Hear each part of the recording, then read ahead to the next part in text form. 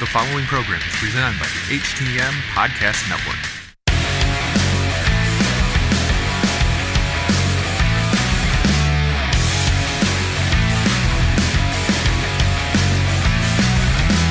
Good evening, everybody. This is Robin Nelson with another edition of Wrestle Podcast. And you can follow Wrestle Podcast at Podcast City Network at podcastcity.net. And you can follow my live episodes at Wrestle Podcast on Spreaker.com, Spotify, iHeartRadio, Stitcher. And you can follow me at Twitter at WPopcast1 and on Facebook at Wrestle Podcast. And my guest tonight is Dirty Andy Dalton. How's it going? It's going pretty good. Just keeping it dirty, as always. All right. So what have you been up to lately? Staying pretty busy, man. As a matter of fact, I think it was either last week or the week before, in a 5-day stretch, I had 4 shows. I did Wednesday, Thursday, took Friday off, and then I had Saturday, Sunday. So, staying pretty busy. That's the name of the game. Keep your face and name out there. Keep moving and shaking, and try to get as many eyes on you as humanly possible. Hey, that's pretty good as well. You're also a second-generation wrestler, and your dad is Frank Dalton, who's part of the tag team, the Dirty Daltons. Can you tell us a little bit about your dad, Frank Dalton? Yeah, he broke in, I think, the mid to late 60s. He was trained by Jackie Fargo, who trained Jerry Lawler. And he contributed a lot to the wrestling business. He trained my dad, and they teamed, Jackie Fargo with Jack Dalton, and they teamed all over the Gulf Coast area, St. Louis, Georgia, Texas, Louisiana. It's unfortunate because that era of wrestling, like, they would record shows, air it on TV, and because tapes were so expensive, they'd record the next week over it and air it. So, like, they just used one tape over and over again until it was worn out. I really don't have much footage of my dad actually working. He actually had a stroke. He took a bad bump in the corner, and his head popped the turnbuckle post. The next day, he was paralyzed in his entire left side. About 8 months later, Cowboy Bob Kelly helped him rehab and get back in the ring, and he got back to working again. He had got back to as good as he could be, but not as good as he once was. So he slowly kind of phased himself out of the wrestling business. Did some stuff in Southwest Championship Wrestling here in Texas a couple times under a different name, under the name Gene Stevens. And I think he realized, he was just an enhancement talent underneath guys, so I think he saw the writing on the wall and kind of got out of it. He was working at the Galleria Hotel as a bellhop in Houston, Texas, and he got a call from the Colonel Buck Robley, who was booking Mid-South at the time. Colonel told him, we got this guy coming in named Kamala, and we need someone to wear a mask and be his man Friday. My mom has told me that's kind of like it's a play off of a character from a popular television show at that time. I wasn't born yet, so I don't know much about it. There was some television show with some devil guy, and he had a person with him, his man Friday. So wrestling always being one to kind of shadow or mirror pop culture, gave Kamala his man Friday, and my dad was Friday for Mid-South, on the world-class Texas territory, and then Kamala's 84, from September of 84 till February of 85, his initial WWF run. And then they went back to Mid-South, and my dad's last appearance was the angle between Terry Taylor and Kamala, where Terry Taylor hit the ring at Mid-South, and Kamala was actually wrestling.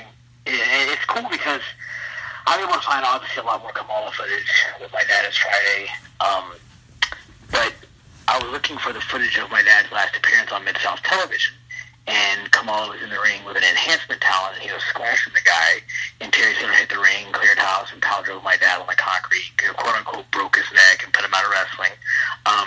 But going back and watching the footage and finding it, the gentleman that Kamala was in the ring taking on was Shawn Michaels. So that's kind of a cool thing. Just my dad's career was ending, Shawn was starting, and growing up, Shawn was one of my idols. So that's always cool.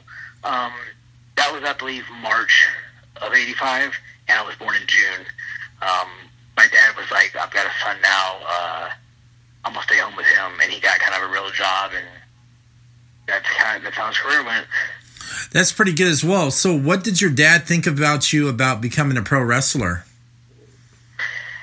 People always ask me what our interaction was concerning wrestling. I'm like, I was scared because all the pictures I had that my mom had kept and the newspaper clippings and everything.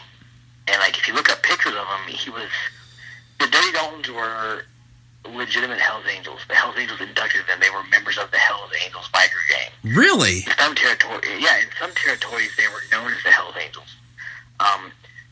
The Hells Angels would escort my dad and Jack from town to town because there were so many issues back then with, like, as a matter of fact, my dad had a scar on his back right hand side from where a fan stabbed him in the back, like the upper shoulder blade. Wow. They were massive heels, and it was a different time. That stuff was like a big deal, and that's when you had good heat. Like, you hear stories of Classy Freddie Blassie being shot. So, like, that kind of stuff was going on in the area, in the Gulf Coast area. So the Hells Angels inducted my dad and his partner into the Hells Angels, and they were legitimate Hells Angels. They rode with them and partied with them and all that stuff. So I think it was cool to have that legitimacy to it. But looking at the pictures and, like, seeing those pictures and having my dad on it, he was only 5'10", but as a little boy, that's a giant. So I loved my dad. He was my best friend, but it was intimidating as fuck. So, like, I never really got too much into wrestling talk with him because I didn't want to say, well, hey, how did this match go? Or what? Yeah. I read this newspaper clipping. I see this picture of you covered in blood. Like, what's that about? But we always watched wrestling together. And he had his favorites.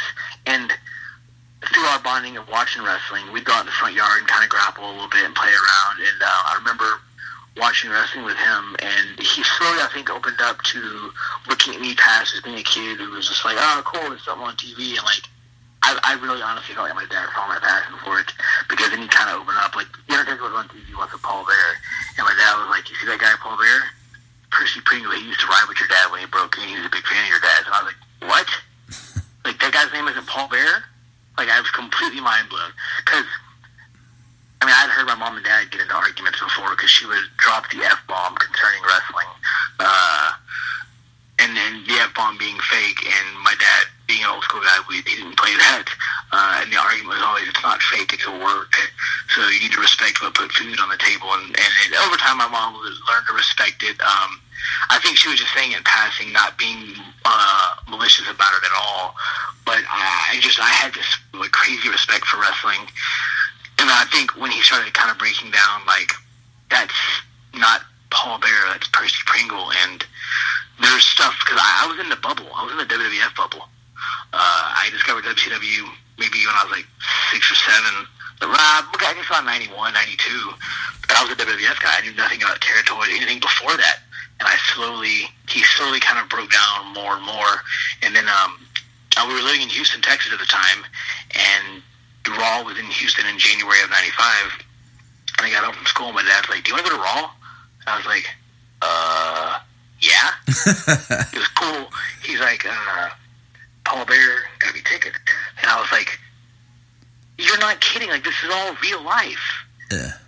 My dad, he would do a Gulf Coast Wrestlers reunion every year, which still goes on to this day, and they would always reconnect there. And we went to the show, and I remember we were, I'm not expecting anything. I'm 9 years old. I'm watching Raw from the bleachers like it's a cool experience. It's actually, they taped 3 Raws in one night, which was such a brutal beating. But it's the Raw that had William Shatner on it in Houston. I remember watching the show, and a couple matches in, my dad's like, hey, you need something to drink? We walk over, we get a drink, and I was like, hey, can I get some merch? And at the time, my wrestlers were Bret Hart, Shawn Michaels, and The Undertaker. Those were my 4. Uh-huh. So I convinced my dad to buy me the Bret Hart glasses, because I thought they were Bret and Owen. Even though they were hidden, I still loved them both. Yeah. We got them, and I start walking towards the back of the corridor to our seats, and he's like, Andy, where are you going? I was like, well, to watch the show. He says, come on.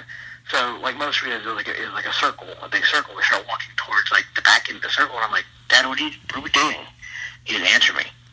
I was like, hey, Dad, what are we doing? And he didn't answer again, so I was like, all right, I'm just going to shut up. So we walk through a curtain, walk down some steps, and Paul Bearer sitting there, and I can feel myself like, get closer.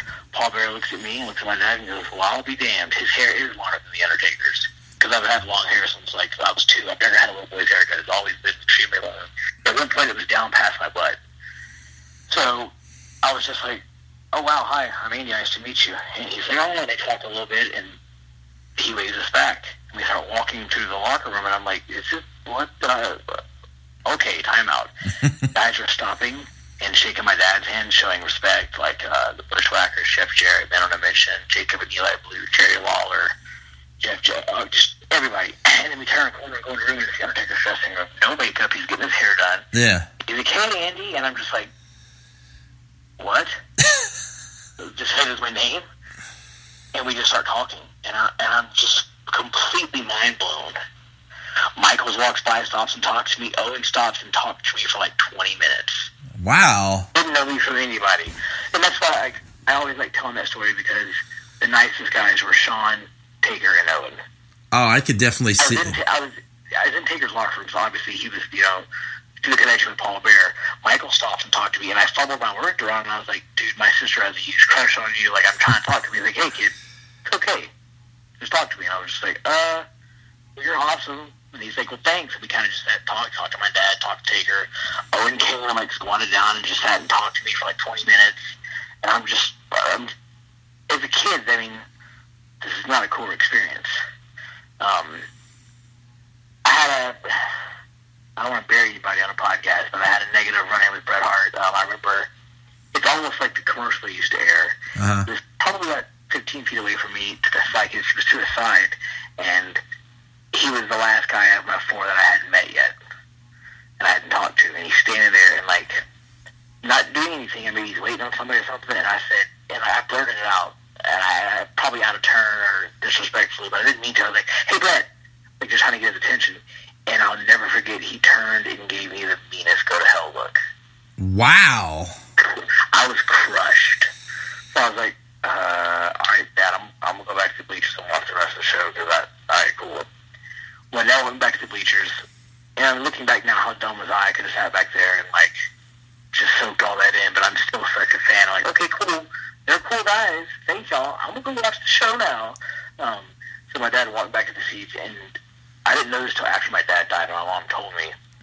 My dad went back to the locker room, just, hang out with the guys and talk to them. Yeah. And because he had saw what happened with Bret, he walked up and sat down next to Bret, because Bret was signing some 8x10s. I guess they hand out in a promo thing, and maybe it's like, "Hey, we got to sell these," so whatever. So my dad's like, "Hey, man, earlier my son tried to get your attention, and I think he's worried that you didn't like him or something." And so Bret's like, he's not acknowledging him, but my dad's talking clearly and loud enough and sitting next to him, and Bret just turns and goes, "I'm sorry, were you talking to me?" And my dad was like, "No, it's all right, so you have a good day." Pat him on the shoulder, got up and walked off. And my mom told me that story, so like since then I've had like this internal hate for Bret, and I hate it because like I've done such a good job in the last couple of years, because I've dealt with a lot of personal issues and real life garbage. I've tried to like pull hate out of my heart and hate out of my vocabulary when using it towards like a person or an idea or a memory, because I've got an 8-year-old daughter. Her name is Mia. She's the light of my life, and I remember her coming up to school and saying she hates something, and I want her to grow up and have a better life, like any parent in their own. Yeah. So I drew a picture of a heart, and I wrote love in it, and I was like, "Mia, this is your heart." And then I drew a square inside of the heart and wrote hate, and I was like, "You have hate in your heart." So what that means is that little section of hate is the less love you can give to daddy or mommy or your friends. And she just kind of sat there and she's like, "Well, I guess I don't hate that. I just don't like it." So, being a dad has kind of like changed things for me in the perspective of trying to take hate out of my vocabulary. But for a long time, like it was bad. I harbored a lot of hate towards Bret because I was 9 years old. But back to the original question, like that was kind of my experience in wrestling with my dad. Like we always watched it every Saturday morning. I'd get up in the morning before him. My mom would make him coffee. I'd take him his coffee. You wake up, we'd come to the couch and watch All American Challenge every Saturday, or Superstars. Raw Monday after school, he'd be on the couch eating a bowl of Cheerios, and I'd sit right next to him and watch Raw every week. Never failed. He actually died in October of '95. And I'd always said, "Hey, I'm gonna grow up dad and be just like you, be a wrestler." And I'm not sure if he took it serious. I'm 19 years old. How serious could that, a child be about something like that? And he would always kind of smile at it and chuckle. And I'll never know if he took it seriously, but remember the day he died, I was like, all right, like, if I don't do it, then I lied to him. And, like, I kind of understood wrestling a little more as time went on, and I saw that the boom of, like, the WrestleMania 1 era in the 80s, and then it was a down period for the Attitude, or before the Attitude Era and stuff, kind of at that time. And I was like, man, the guys from the 60s and the 70s will never get the recognition they should have. So, like, I kind of made it my purpose to, like, bring attention to me and my dad's name, and that was, like, my goal. So I want people to know who my dad was through me. And at 10 years old, I set up the move anyways, but I remember being like, now I have to do it. And started training at 17, 2 months for my 18th birthday. Had my first match January 31st of 2004, and minus 2 different injury times, I had to take 2 months off, 15 years consistent. That's pretty good as well. You were also mentored by Steve Corino and Lance Hoyt. Can you tell us about that? Yeah, I met Lance at a show in Dallas, Texas. He wasn't the friendliest, or maybe that was just my perception of him because I'm a year or 2 in, and he had just gotten on TNA, so he's like the first big superstar name I'm interacting with while I'm in the business. So I'm just kind of like, oh God. We were booked together at a show in San Antonio, Texas, and we had another show that was 9 hours away together the next day. And I remember messaging him on MySpace and be like, look, we've only been on a couple shows because you don't really know me, but can I ride with you from San Antonio to Louisiana for the show? He's like, yeah. And from that point forward, we bonded. Lance has been the biggest contribution to my career as far as, like, any success. And in my personal life, too. He's a super devout Christian. He's helped me with so many little things like wrestling, my personal life, my family life, parenting, religion.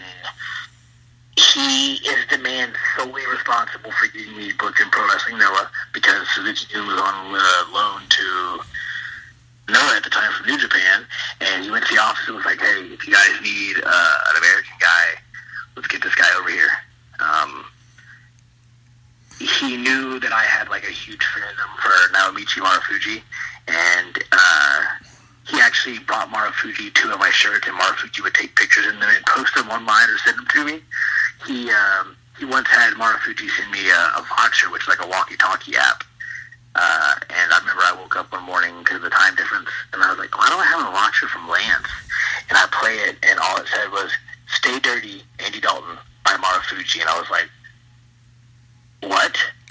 Like, that's my Japanese idol. Like, he's in my top 5 of all time. That dude just watched me.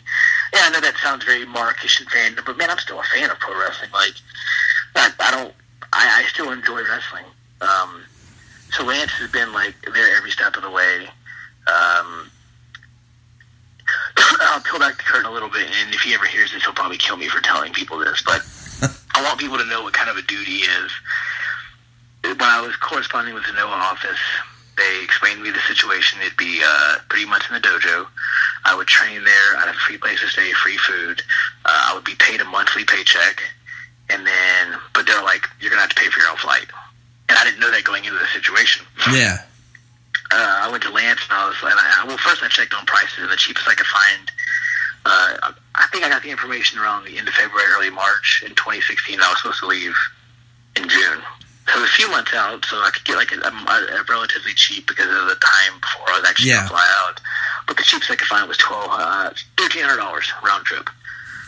And I'm an aspiring wrestler.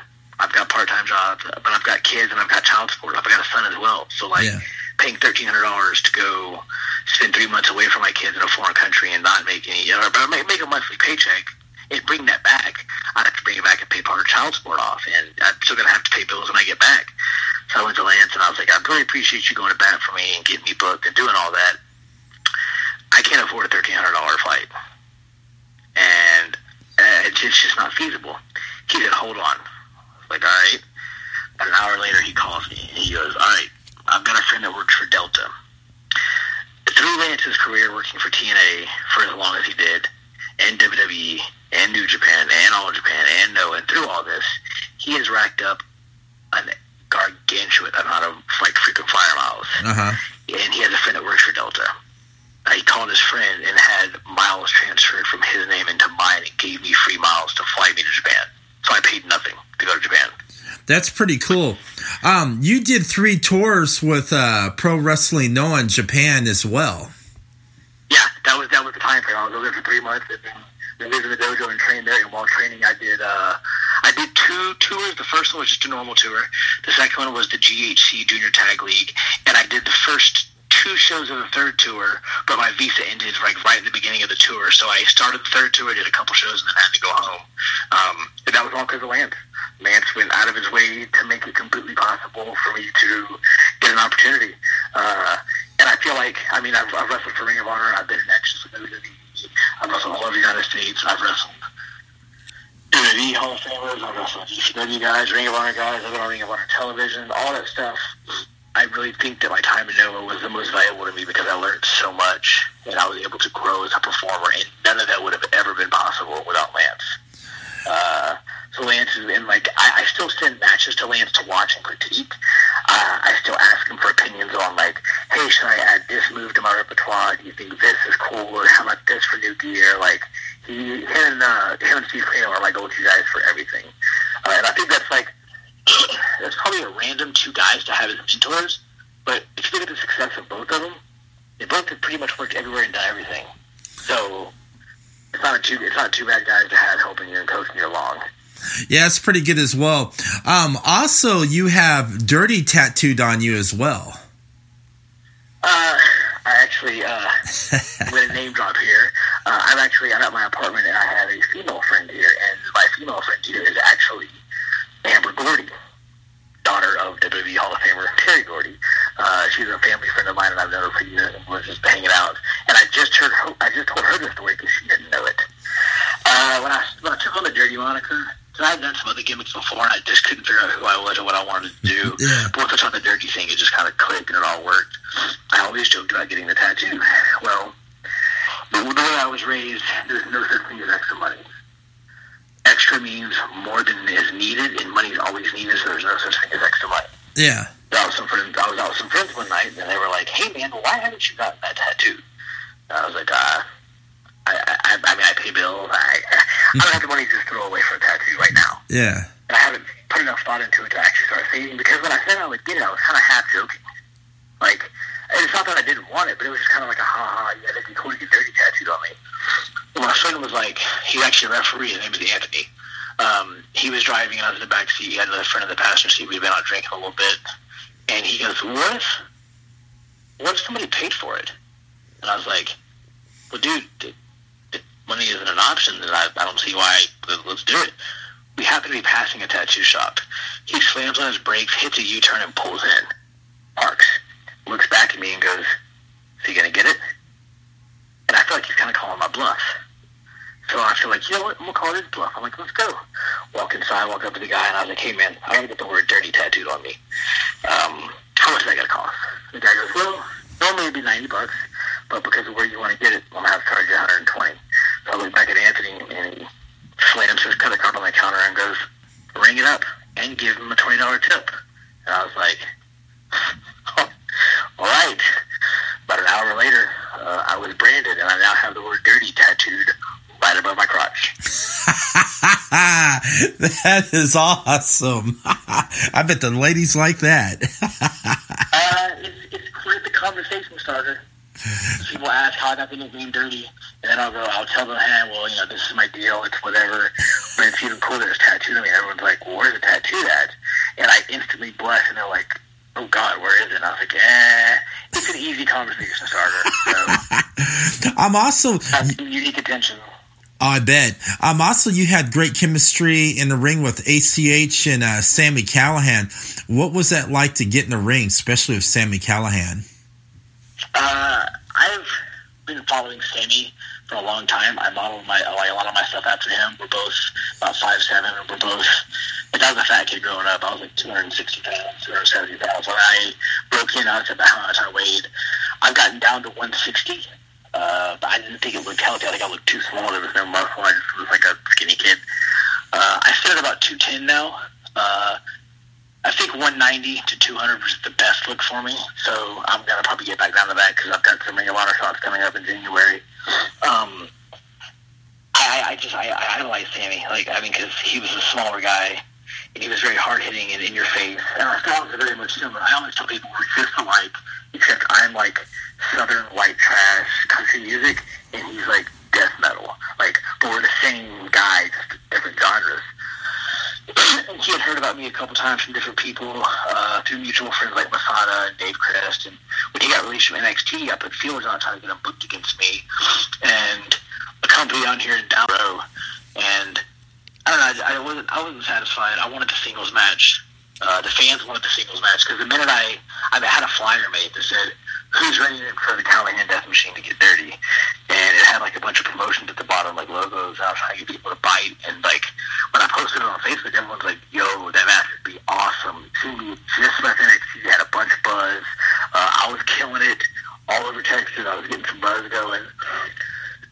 It never came to fruition, and then I had the triple threat. It was just kind of But then January of this year, a new company called Pro Wrestling Religion hooked us together, and as far as emotionally, as far as how the crowd was into it and like how things went, best match of my 15-year career. The build was perfect. The flyer was perfect. There's a mini documentary on Facebook. It's like a 10-minute video of a documentary about the match. It's probably one of my proudest matches ever, if not the one I'm most proud of. And Sammy even told me after the match, he's like, you've been saying it for years, and we've always crossed paths. We run in some of the same circles, and we know each other, but he's like, you really are the Southern version of me. Our chemistry was off the charts. We'd never worked, and it just clicked. It was perfect. And through that, Sammy books me for Pro Wrestling Revolver. I get to work in Iowa. He's a big fan of my stuff. I've become friends with a lot of his guys, and it's been a really good experience. As far as ACH goes, we didn't get along when he broke in. There was a story going around that my roommate at the time paid me money to rough him up in a match, which isn't true. He harbored that heat for a long time. He started to blow up. We kind of reconnected, but he was he was apprehensive to be cool with me about it. But then we started to work, and we have great chemistry because when we wrestle, the situation is I'm always the heel, he's always the face. And there's when you put us in the ring facing each other, the story is there. We don't have to say anything, we ain't got to do anything. You look at him, you look at the smile, you look at the body, you look at everything he embodies, and then it's good. And then you look at me, and I'm greasy, and my scowl on my face, the spitting, the gestures, I'm bad. We're the perfect dynamic as far as good and bad goes. And he'll even tell you some of his best matches ever are with me. We've wrestled probably about 6 times now, and it gets easier and better and better. He's gonna kill me if this gets publicized and dropped. But his finisher, the Buster called the Brain Buster, I taught him how to do the Brain Buster. We were at a show, and he's like, "Dalton, how do you do a Brain Buster?" I was like, "Come here." So I taught ACH how to do the Brain Buster. I'm glad that we were able to squash our perceived heat and put the water under the bridge, because he's a great guy. He's super talented. Oh, here's a fun fact. The second tour of Noah I was on, the GHC Junior Tag League, he was there. So it was cool to have 2 Texas boys together on the Noah tour. As a matter of fact, a little piece of trivia, ACH's first ever Japanese match in Japan at Cork and All was against me. So that's kind of a fun little thing. And it's cool to be a part of his history because, he's on the rise. He's everywhere. New Japan. He just had that amazing match with Trevor Lee at AEW, the 60-minute classic. Albert's probably easily in the top 3 unsigned guys in the entire world. Really? That surprises me. I've seen some of his matches. He's pretty good. He's on fire in the ring. He has crisp-walled matches, and he does it with his heart and soul, and I'm just surprised really no one hasn't really signed him. That's a shocker.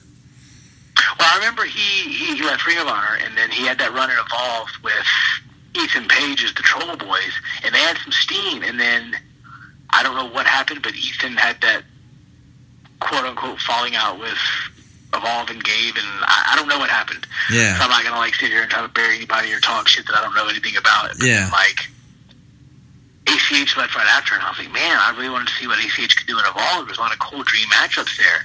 And he kind of stayed low-key, but then he popped up on AEW and won the belt, and, like, he was all over the place again. Then he did the Best of Super Juniors for New Japan, and I was like, oh, here we go. Like, he's getting that buzz going again. Like, in the last year, he's been just killing it everywhere. The fact that New Japan hasn't signed him, or, like, NXT hasn't reached out, or, I mean, honestly, and I'm not speaking on behalf of ACH or Ring of Honor. This is just me as a fan speaking from my perception. I would personally love to see ACH go back to Ring of Honor. I think he's got some unfinished business there. I think he'd be a great asset to that company. But that's just my opinion. So. Yeah. Also, you like you said earlier on the show, you wrestled at Ring of Honor. You wrestled there a lot at Ring of Honor. What was some of your favorite matches when you were wrestling at ROH? I had my first match there in 2009 when they did the WrestleMania shows, the weekend, WrestleMania 25 in Houston. Night one was me and my roommate Don Juan against Grizzly Redwood and Bushwhacker Luke. Or no, Butch. Which, I mean, think about that. You're at a Ring of Honor show in 2009 and you're wrestling a Bushwhacker. Pretty cool thing. Adam Pearce was the booker at the time, and I remember Adam Pearce coming to me and my roommate Don Juan at the time being like, I'm glad that I picked two professional workers for that match. Because for being the first match on the show in front of a WrestleMania-style Ring of Honor crowd, we had them the whole time, and they loved it. The next night was a six-man tag with some local guys and some of the students. It was a good showing. I mean, I've wrestled so many matches there. Man. I know, it's a lot, isn't there? I did the two recently. Honestly, the one with me and Rhett Titus versus War Machine. From, I think it's February of 2017, or March 2017, in Dallas, Texas. It's me and Rhett Titus versus War Machine. That match is awesome. It's nonstop. It's a really fun match. If you have access to the Honor Club or the DVD, go check it out. It's February 2017 Ring of Honor Dallas show. It's me and Rhett Titus versus War Machine, and it's a really good match. I love that. It's probably wouldn't be say it's my best showing, but it's one of my strongest ones for sure. I also saw a match with you where you took on Leva Bates, Blue Pants, and she was dressed as The Undertaker when she wrestled you. Yeah, that was a lot of fun. I sometimes in wrestling, and I don't care who listens and hears this and gets mad at me, and I don't care what heat it gets me. Sometimes us as pro wrestlers, and I can think of a few, I won't name them, but I can think of a few in particular that do this. They take themselves too seriously. When I was a kid, I liked Hogan, I liked Savage, I liked Demolition, and if you look at those four people, they're all different. Hogan was just that baby face, that strong American hero, and then you have, at the time, the Macho King. He thought he was the king of everything. It's just like a grindy but talented bad guy. Then you have Demolition, which is just like rough face paint, in your face, just brawlers. But the one thing about wrestling that I liked as a kid was even with all those different styles, I always had fun watching it. And I feel like nowadays people take themselves too seriously sometimes. And I think, and I'm not saying for comedy matches, but I think there's not enough fun in wrestling. Like, I still want to watch wrestling to have fun. I don't want to watch it to, like, dissect the 5-star quality of this Meltzer Classic. I want to watch it and relax and have a good time and have fun. So in the promotion MPX that runs every Saturday in Bedford, Texas, a little suburb outside of Dallas, they pitched me and Leva Bates as Undertaker, and I was like, dude, I'm totally in. Crowd was totally into it, and it was probably one of the most fun matches I've ever had. Like, that was a lot of fun. I wrestled Leva a couple times. I wrestled her once in Wrestle Circus in Austin, and she was dressed as Sami Callihan. She was Leva Callahan. That was a fun one too. So I'm all about having fun. There's times to be serious and there's times to joke, and there's times to just have fun and just grab a good old fashioned professional wrestling match the fans can get into. So yeah, that actually Leva was awesome. I had a lot of fun there. When you're talking about when you had your 3 tours in Japan, what was your most memorable moment over in Japan? Ooh.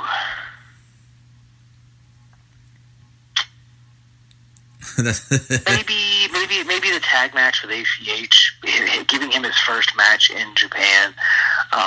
The first show I did there, I had no idea this was happening. I got to the building that day, and Lance was there, and Lance goes, "Do you know what this show is?" And I was like, "No, what's going on?" He goes, "This is the Misawa Memorial Show. This show is in honor of Misawa."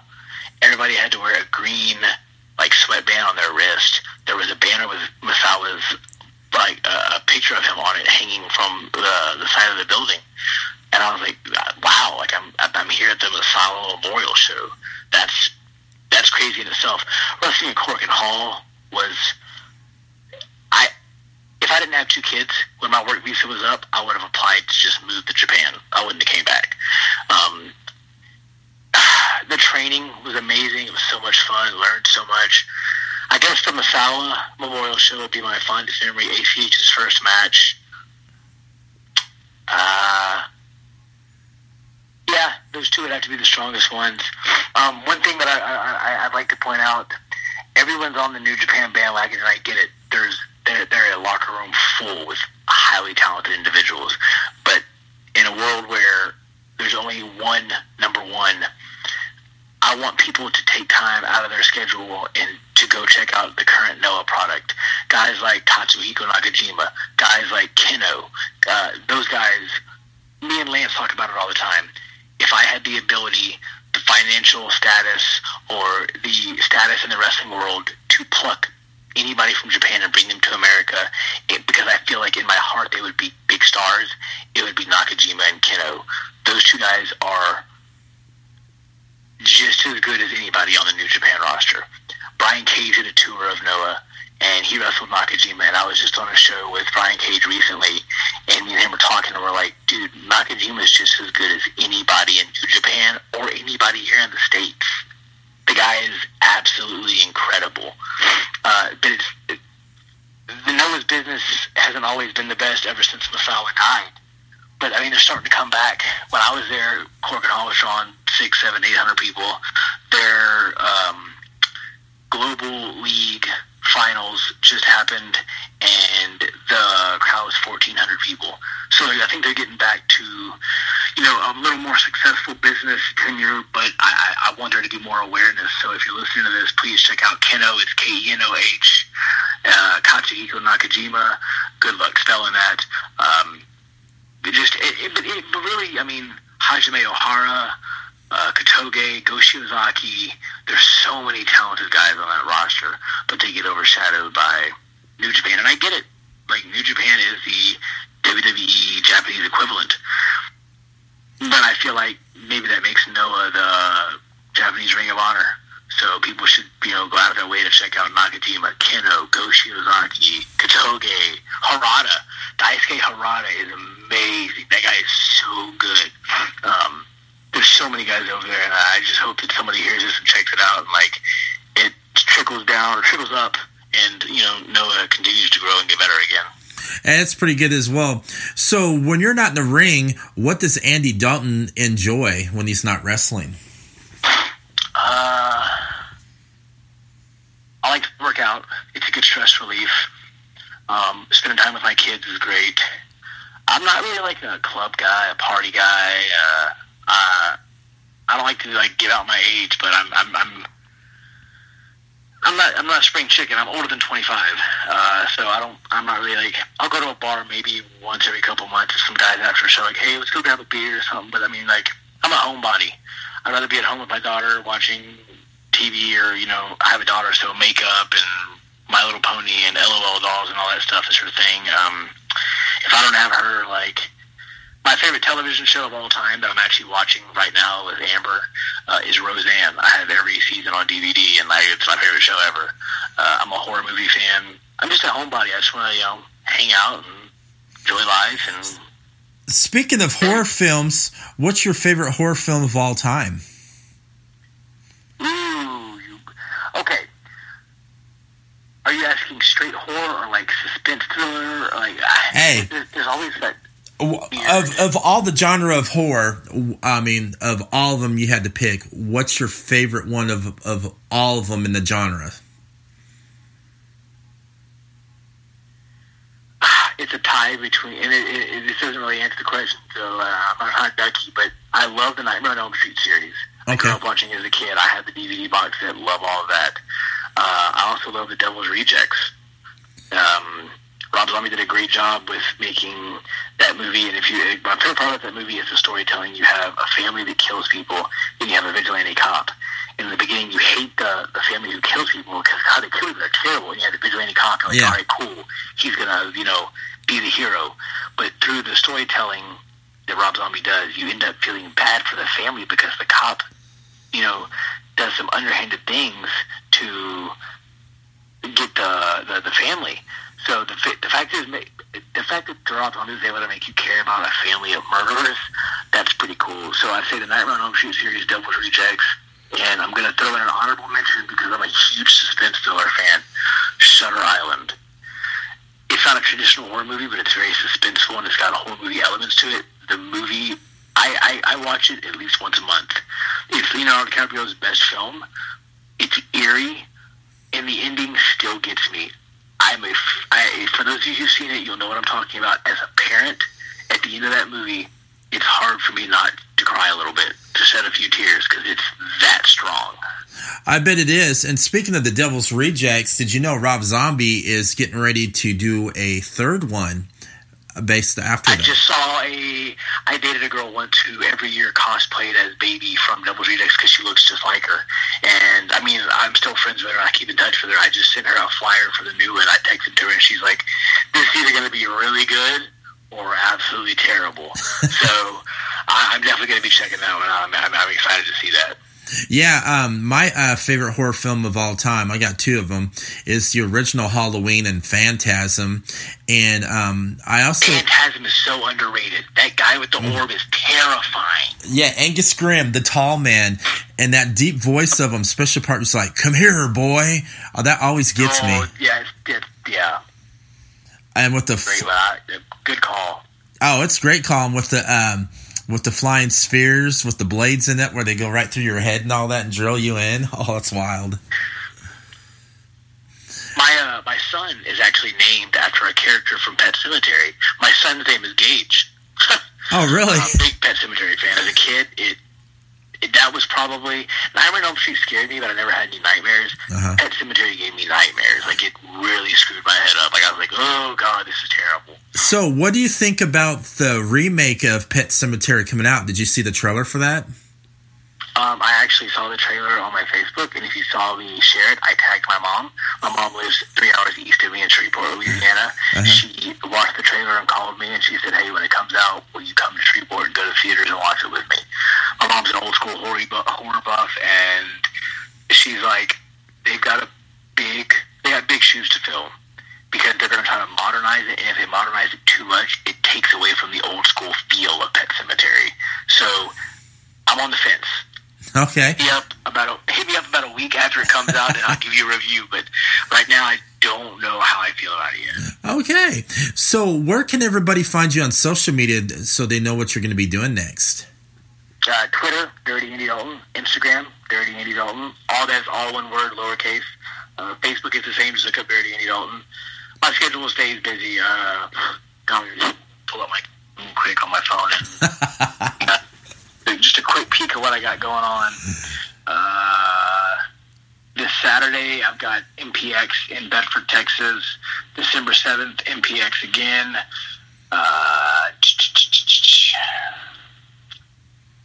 December 14th, I'll be in Oklahoma for Compound Pro, taking on Matt Cross. That has not been released yet, so you got like a hot tip, some inside information. Nice, Matt Cross. Yeah. The next day, I'm back at MPX. MPX runs weekly, and if I have an open Saturday, I always make it a point to go there. 16th of December, Sunday, I'm in Voice City for Heroes of Wrestling. MPX again the 22nd. The 28th, I will be in Des Moines, Iowa for Pro Wrestling Revolver. Again, MPX on the 29th to end out the year. Next year is going to be absolutely January, I've already got 1, 2, 3, 4, 5, 6. I got like 9 shows already booked out in January. 3 of them being Ring of Honor, 1 of them being Pro Wrestling Religion, who has just moved to Austin, Texas. And here's another thing I'll give you. You heard it here first. Okay. It's not confirmed. It's being negotiated. It's very possible that the January 23rd Pro Wrestling Religion Austin, Texas show will have Dalton Callahan too. It's being negotiated as we speak. Oh, that's awesome. So, I'm looking at it. January's already looking. 2019 is already looking to be big. So, speaking of, Sami Callihan, how you guys, have that great chemistry, and you guys, can get along. Has he ever invited you over to Dayton, Ohio, and wrestle at Rockstar Pro? I did Rockstar Pro back in 2014, and the office has contacted me a couple times about going up. The dates have never lined up because they're on Wednesday, and that's kind of difficult. But Sandy actually just mentioned that to me the other day. He said, hey, when you come back to Rockstar, so stay tuned to that. I'm going to get with the rest of the office personnel and try to iron out some dates and work on some stuff there, too. Hey, let me know if that happens, because I live 20 minutes away, man. I would love to meet you. Dude, that sounds good. I'm totally down for that. Yeah, that's pretty cool if you do that. I mean, because I'm 20 minutes away from Rockstar Pro Wrestling Arena, so that would be pretty cool to see you in action and be like, hey. Did the podcast and I saw him live. That's right, man. I did. He talks way better than he wrestles. That's right, he sure does, man. And you also gotta love Tracy too, man. What a great girl. Yeah, she's going out of her way to help me with some stuff. She's trying to help me line up some West Coast bookings. She's always been a huge fan and supporter of mine. Tracy's a good person. Like, I love that girl to death. So shout out to Tracy. I know you'll be listening to this. You're awesome. Keep doing what you're doing. All right, and Andy, thank you so much for taking your time to come on tonight. Hey, thanks for having me on. Yeah, anytime. And everybody else, thank you for listening to